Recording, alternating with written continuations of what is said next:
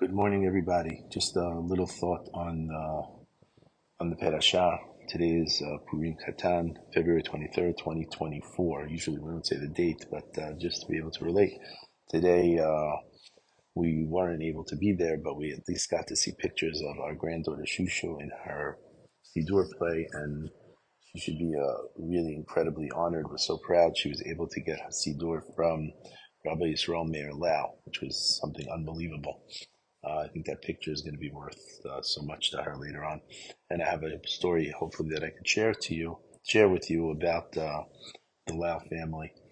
So yesterday, for those who weren't aware, we had a AT&T network shutdown across the country. Except I wasn't aware that it was an AT&T network shutdown, and my wife Chantel said this is really perfect class. But what's funny was that I wrote, sitting in the car yesterday, not knowing exactly what was going on, I decided to start dictating to Siri.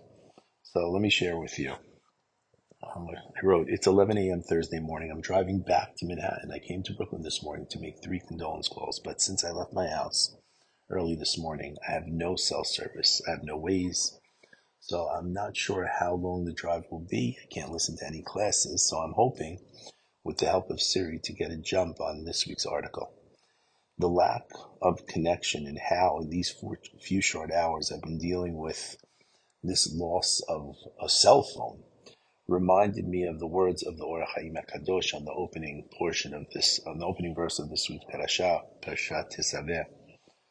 The Ohr HaChaim, he quotes Shemot Rabbah, where he tells about the scoffers amongst the Jewish people who ridiculed the idea that Hashem would really put his presence in this Mishkan that Moshe Rabbeinu was building.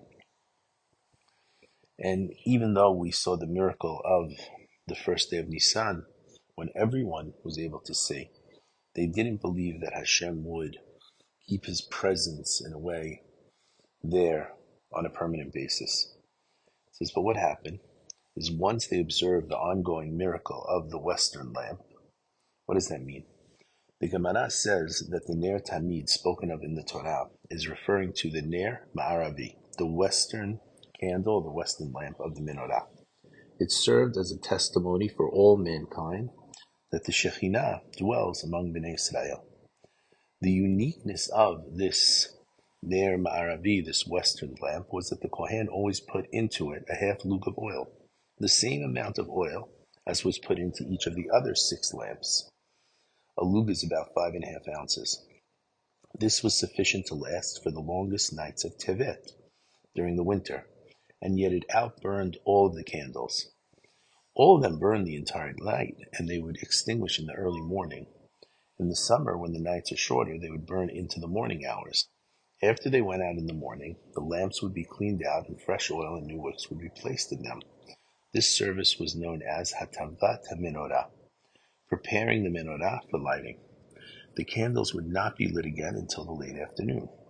The Western candle, however, continued burning the entire day until it was time to kindle the Menorah again in the evening. This miraculous uninterrupted burning of the Western lamp went on all the years of the first Beit Hamikdash, it's 410 years, and served as a testimony for Hashem's presence in Israel. This Western light continued to remain lit during the 40 years that Shimon HaTzaddik was the Kohen Gadol, during the early years of the second Beit Hamikdash. So the Ohr HaChaim continues, this, which we just explained, served as a testimony that Hashem's presence was there to stay. And he continues, he says, the Torah pressed upon Moshe that the oil for the Menorah in the Mishkan would become the vehicle by means of which Hashem's presence in the Mishkan would be demonstrated when this Ner Tamid would be lit.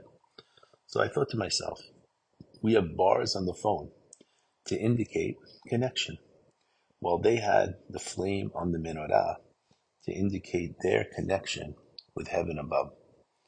So what went through their minds when the flame went out? Must be a mistake, must be something I did wrong, maybe we need a reset.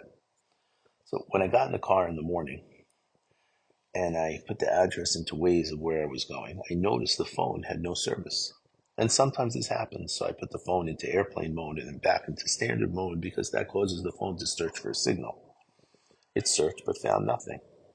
Instead of any reception lines, there was something strange. It was an SOS in the right-hand corner.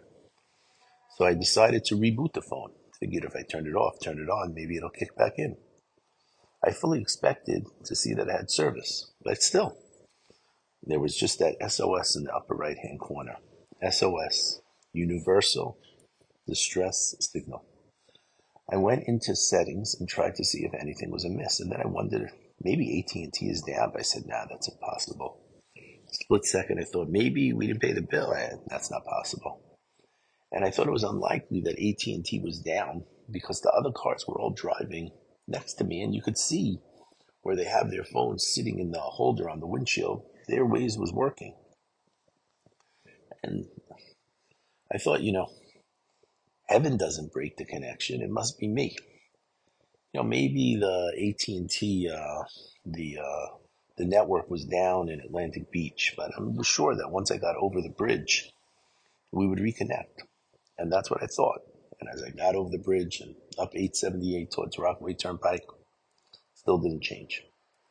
It was early, so I decided to stop at a Kli Mikveh, as I had some things in the trunk to dip. Turned the phone off again while my hand froze. I dipped a frying pan, dipped some other utensils, dipped some glasses, whatever Chantal had set aside in a bag that was placed in my trunk. And I wondered if when I got back to the car, maybe by zechut of me doing the dipping in the mikveh, making the beracha, maybe the phone will fix. But it didn't. So now I started to say, it's probably me. It's either my phone got infected by a virus. Did I open anything I shouldn't have opened? Maybe I messed up some setting without realizing, almost like a pocket dial. Or maybe there was some issue with my internal antenna, which I thought was probably the most likely. And I'm thinking, do I have to go switch my phone, get a new phone? Do I have an old phone that I could use in the meantime? But I knew that I couldn't deal with it. I couldn't figure it out. I needed an AT&T store to help.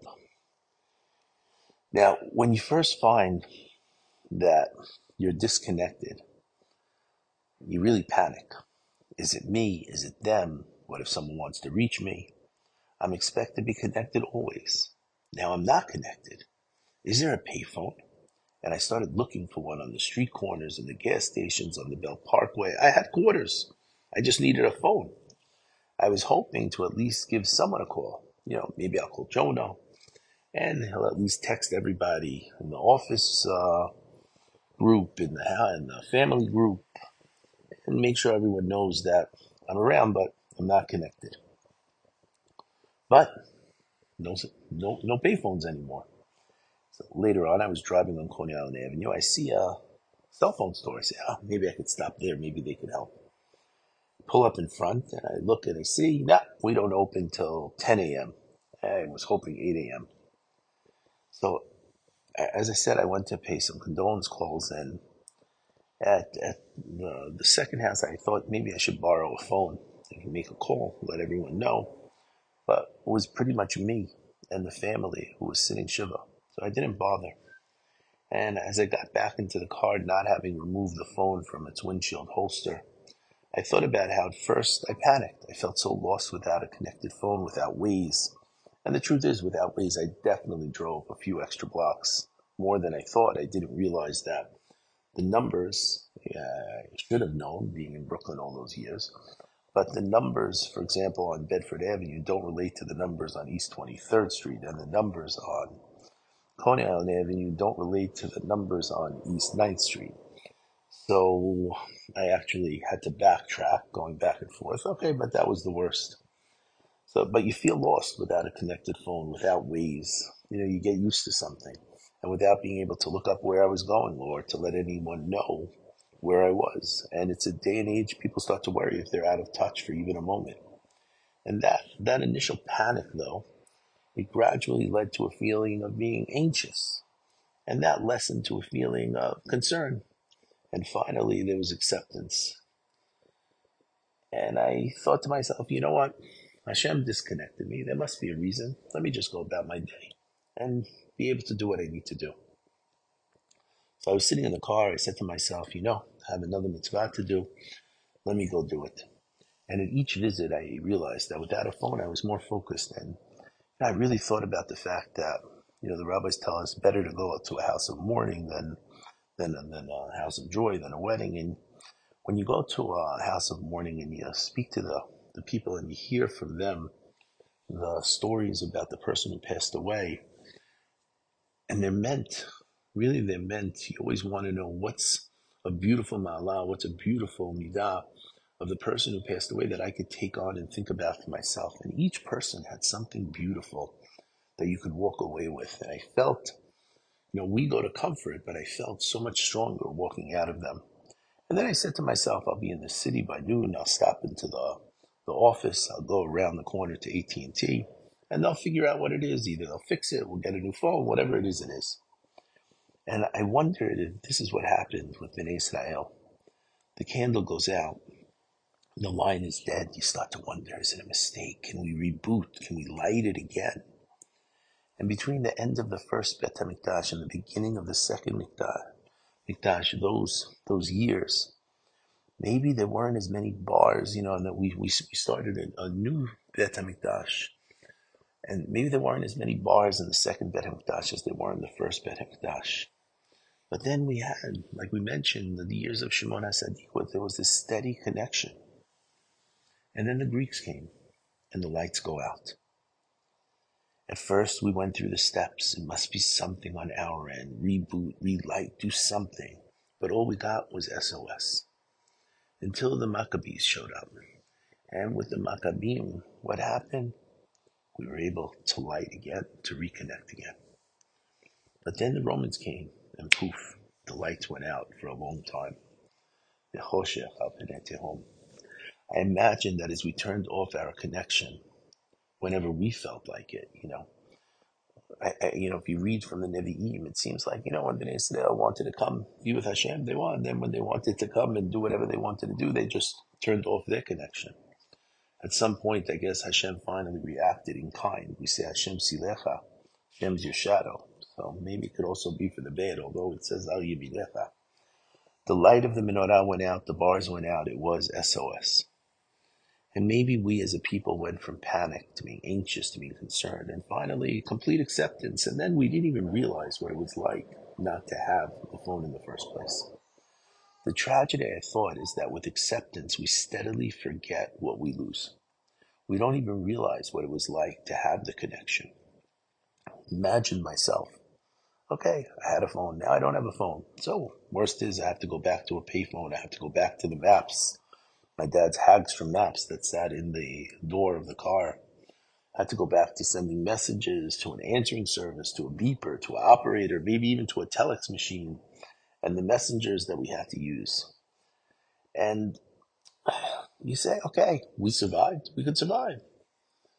We don't even remember what it was like to have that always open, clear, and direct connection.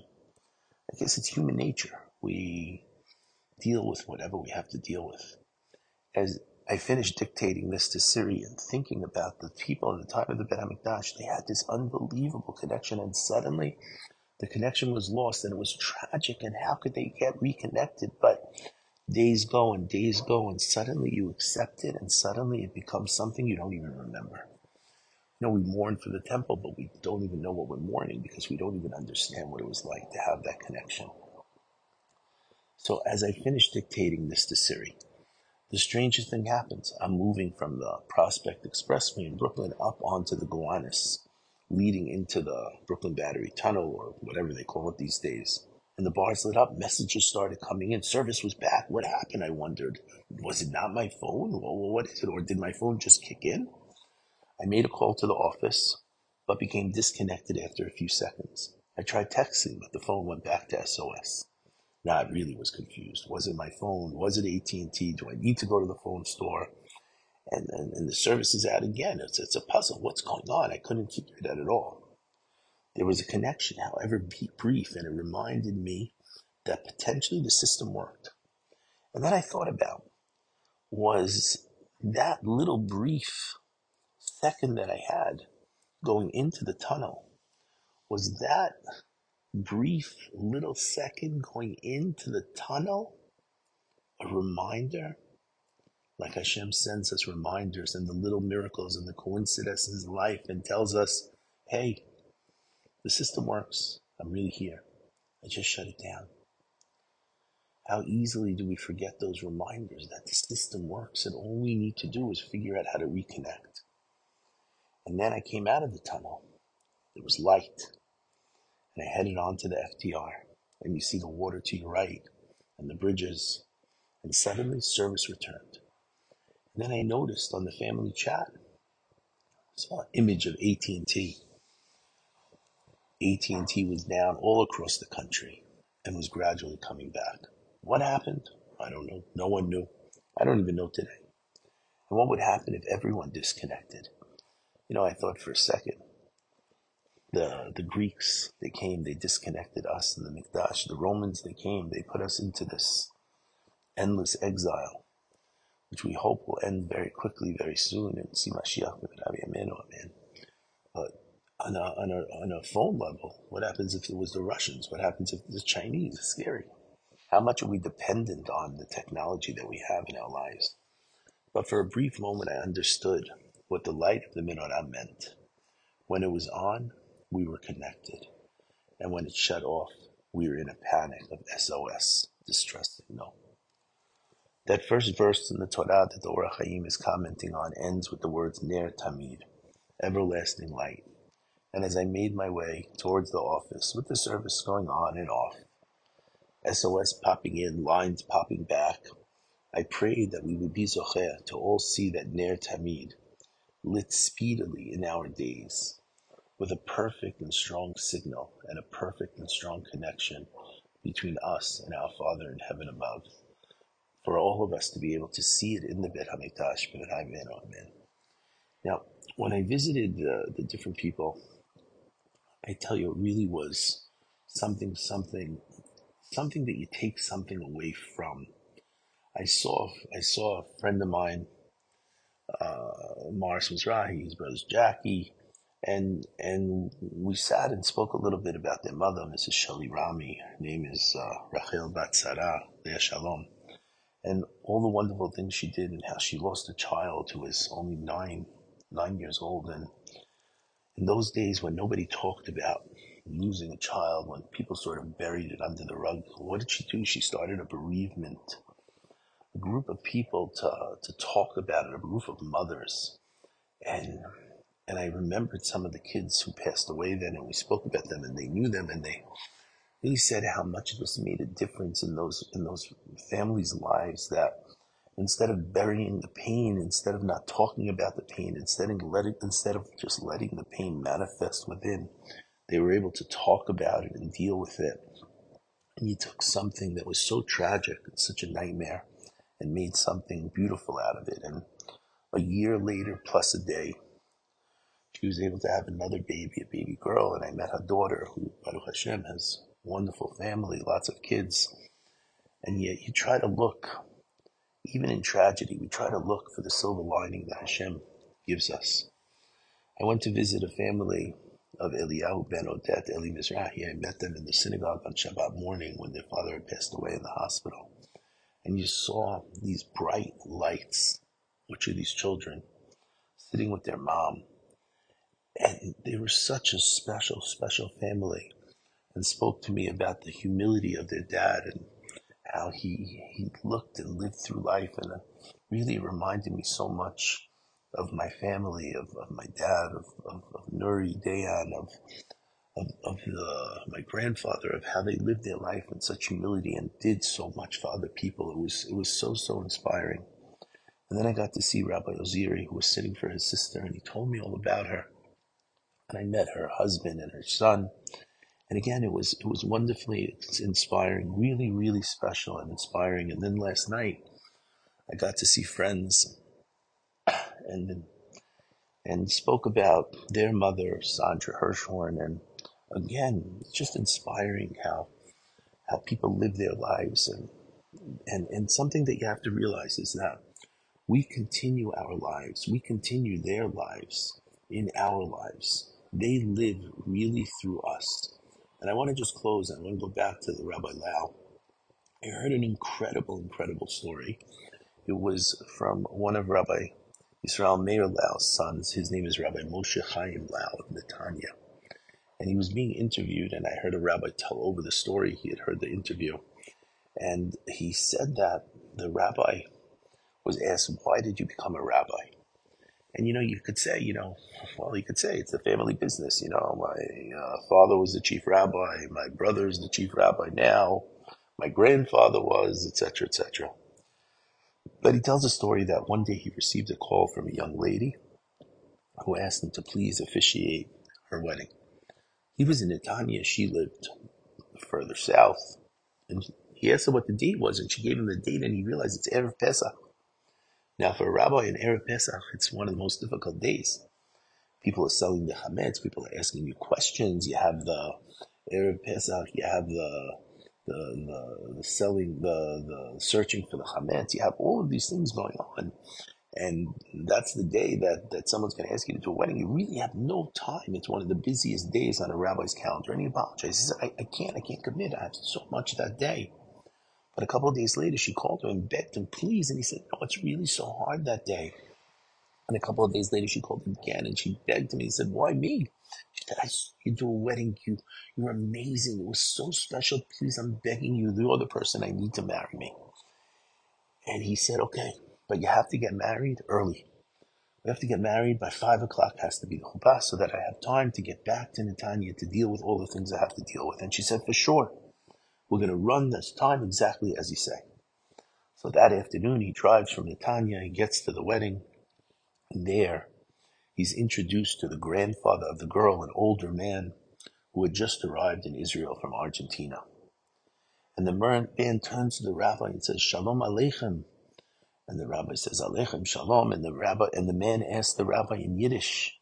I wish I could say it in Yiddish. Where are you from? And the rabbi says he's from Netanya. Rabbi asks the man, where are you from?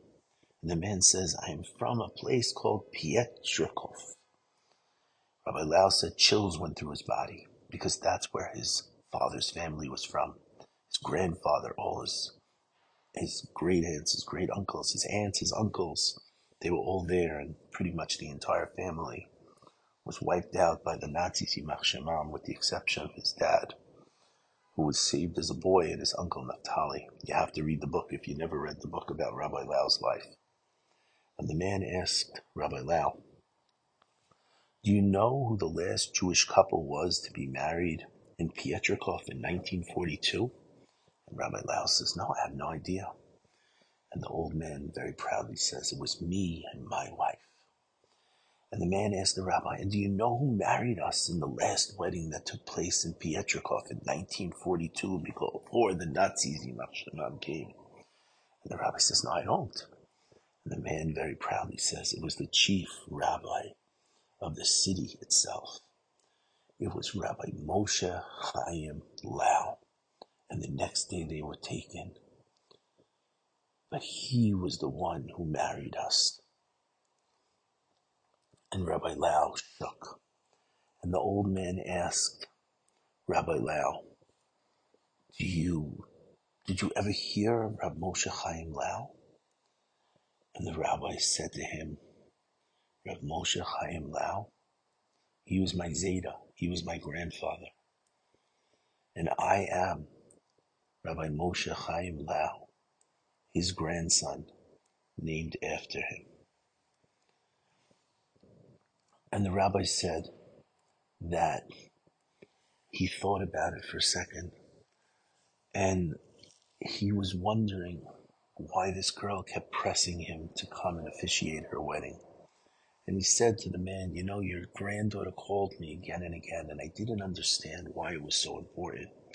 She told me she needed to be here. And now I understand. The Germans may have thought they destroyed everyone, and they pretty much almost killed out our entire family. But look how 7 decades later, Rabbi Moshe Chaim Lau, who married the grandparents, represented by his grandson today, me, Rab Moshe Chaim Lau, am zocher to marry off your daughter. And this relates to how he decided to become a rabbi. We realize that where our parents and grandparents leave off, we must continue. And thinking about this, I see it as a message of immortality. Hashem never forgets. The young lady pressing the rabbi to come out and officiate at her wedding didn't realize that she was connecting the dots of history. And I always think about that our souls and potential, maybe you could call it DNA, but I think our souls and potential, they're within our great-grandparents and grandparents. All of the souls of their descendants are there. And we come from there. We're connected to there. And then back within our souls are the souls of all those who preceded us. We have the DNA that goes back and says you all came from such and such. So within us are the souls of those ancestors. We're really all connected. And what they can't finish, we need to finish. We've been through almost 6,000 years of history. The time is coming for history to come. They've done so much work. They built so much. They created the foundations. It's up to us to continue their work. We lose them, but we don't lose them because they're still within us. And hopefully we can fulfill our destiny and do what we're supposed to do and bring Mashiach very speedily in our days. And with Mashiach, be zocher to see Techiyat HaMetim, when the dead will rise from the ashes, from the ground, to sing and dance and enjoy with us in a future world, Olam Haba, in this world. Shabbat Shalom, everybody. Happy Purim.